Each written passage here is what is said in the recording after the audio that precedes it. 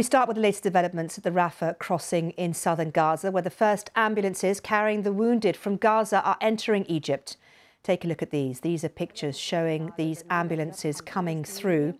It's thought 88 injured Palestinians and around 500 foreign nationals will be allowed out in the very first phase of this movement out of Gaza into Egypt.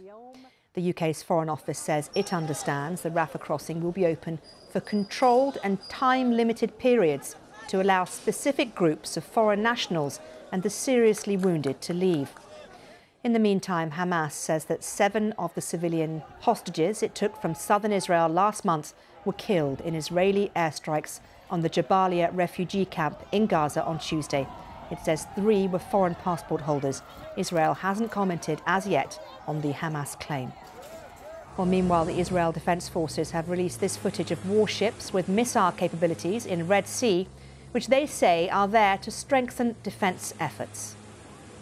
Well, for more on this developing story, let's cross live now to our correspondent in southern Israel, Anna Foster. Anna.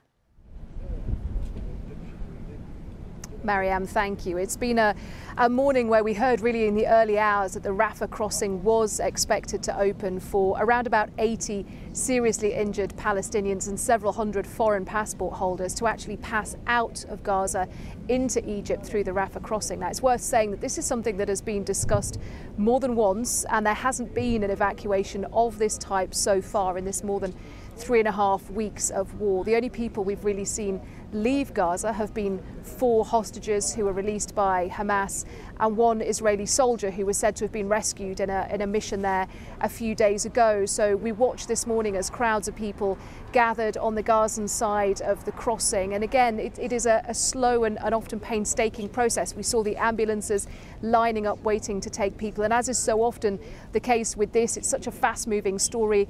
We also had communications that were lost again in Gaza in the last few hours. So really trying to piece together how many of those people were going to be able to leave. There is a list that has been published, and it was published and finalised before now, of foreign passport holders whose names and nationalities had been checked, and they were told that they would be allowed to leave. And we've heard from the UK Foreign Ministry just in the last few hours that they believe that that is going to happen in a staged process over a number of days, but details are still really very thin at all. And what we're not seeing just yet, and that's not to say it won't happen, but what we're not seeing just yet is large numbers of people actually through that crossing on the other side. Now, our correspondent in Gaza, Rushdie Abu-Alouf, is on the Gaza side, and we'll hear from him, and also as well these live pictures to bring you from my position here in southern Israel, where you can see these continuing strikes over Gaza. You can see smoke in the air. It is one reason why people are, of course, trying to leave Gaza in numbers, and Rushdie Abu-Alouf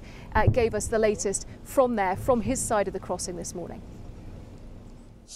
This is the Rafah crossing. Around 500 people are waiting here to cross. This is the first people who have dual nationalities, and they are waiting for the Egyptian to allow them to cross. I have met the 5 officers, passport control officers, who are inside now the Palestinian side of the terminal. They said they will process first about 88 injured people with serious injuries. They will process them first, and then they will start allowing nationals. We understand from local authority here that about 7,000 people who are registered as dual national in Gaza, and they will be allowed to cross into the other side of the border to the Egyptian side, 500 per day.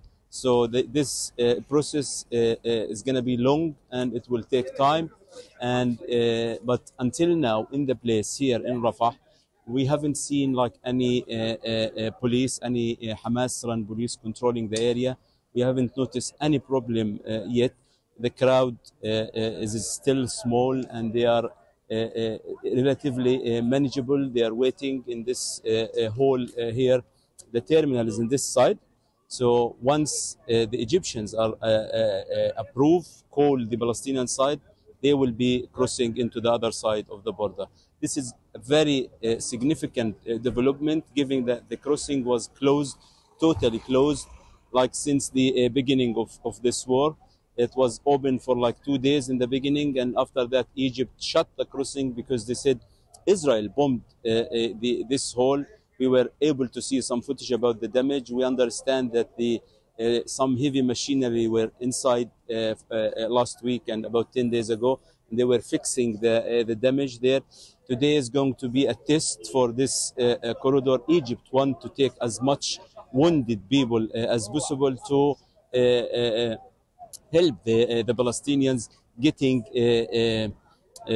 treatment in Egypt, because the hospital in Gaza are overwhelmed by the number of casualties and the shortage of fuel and medicine.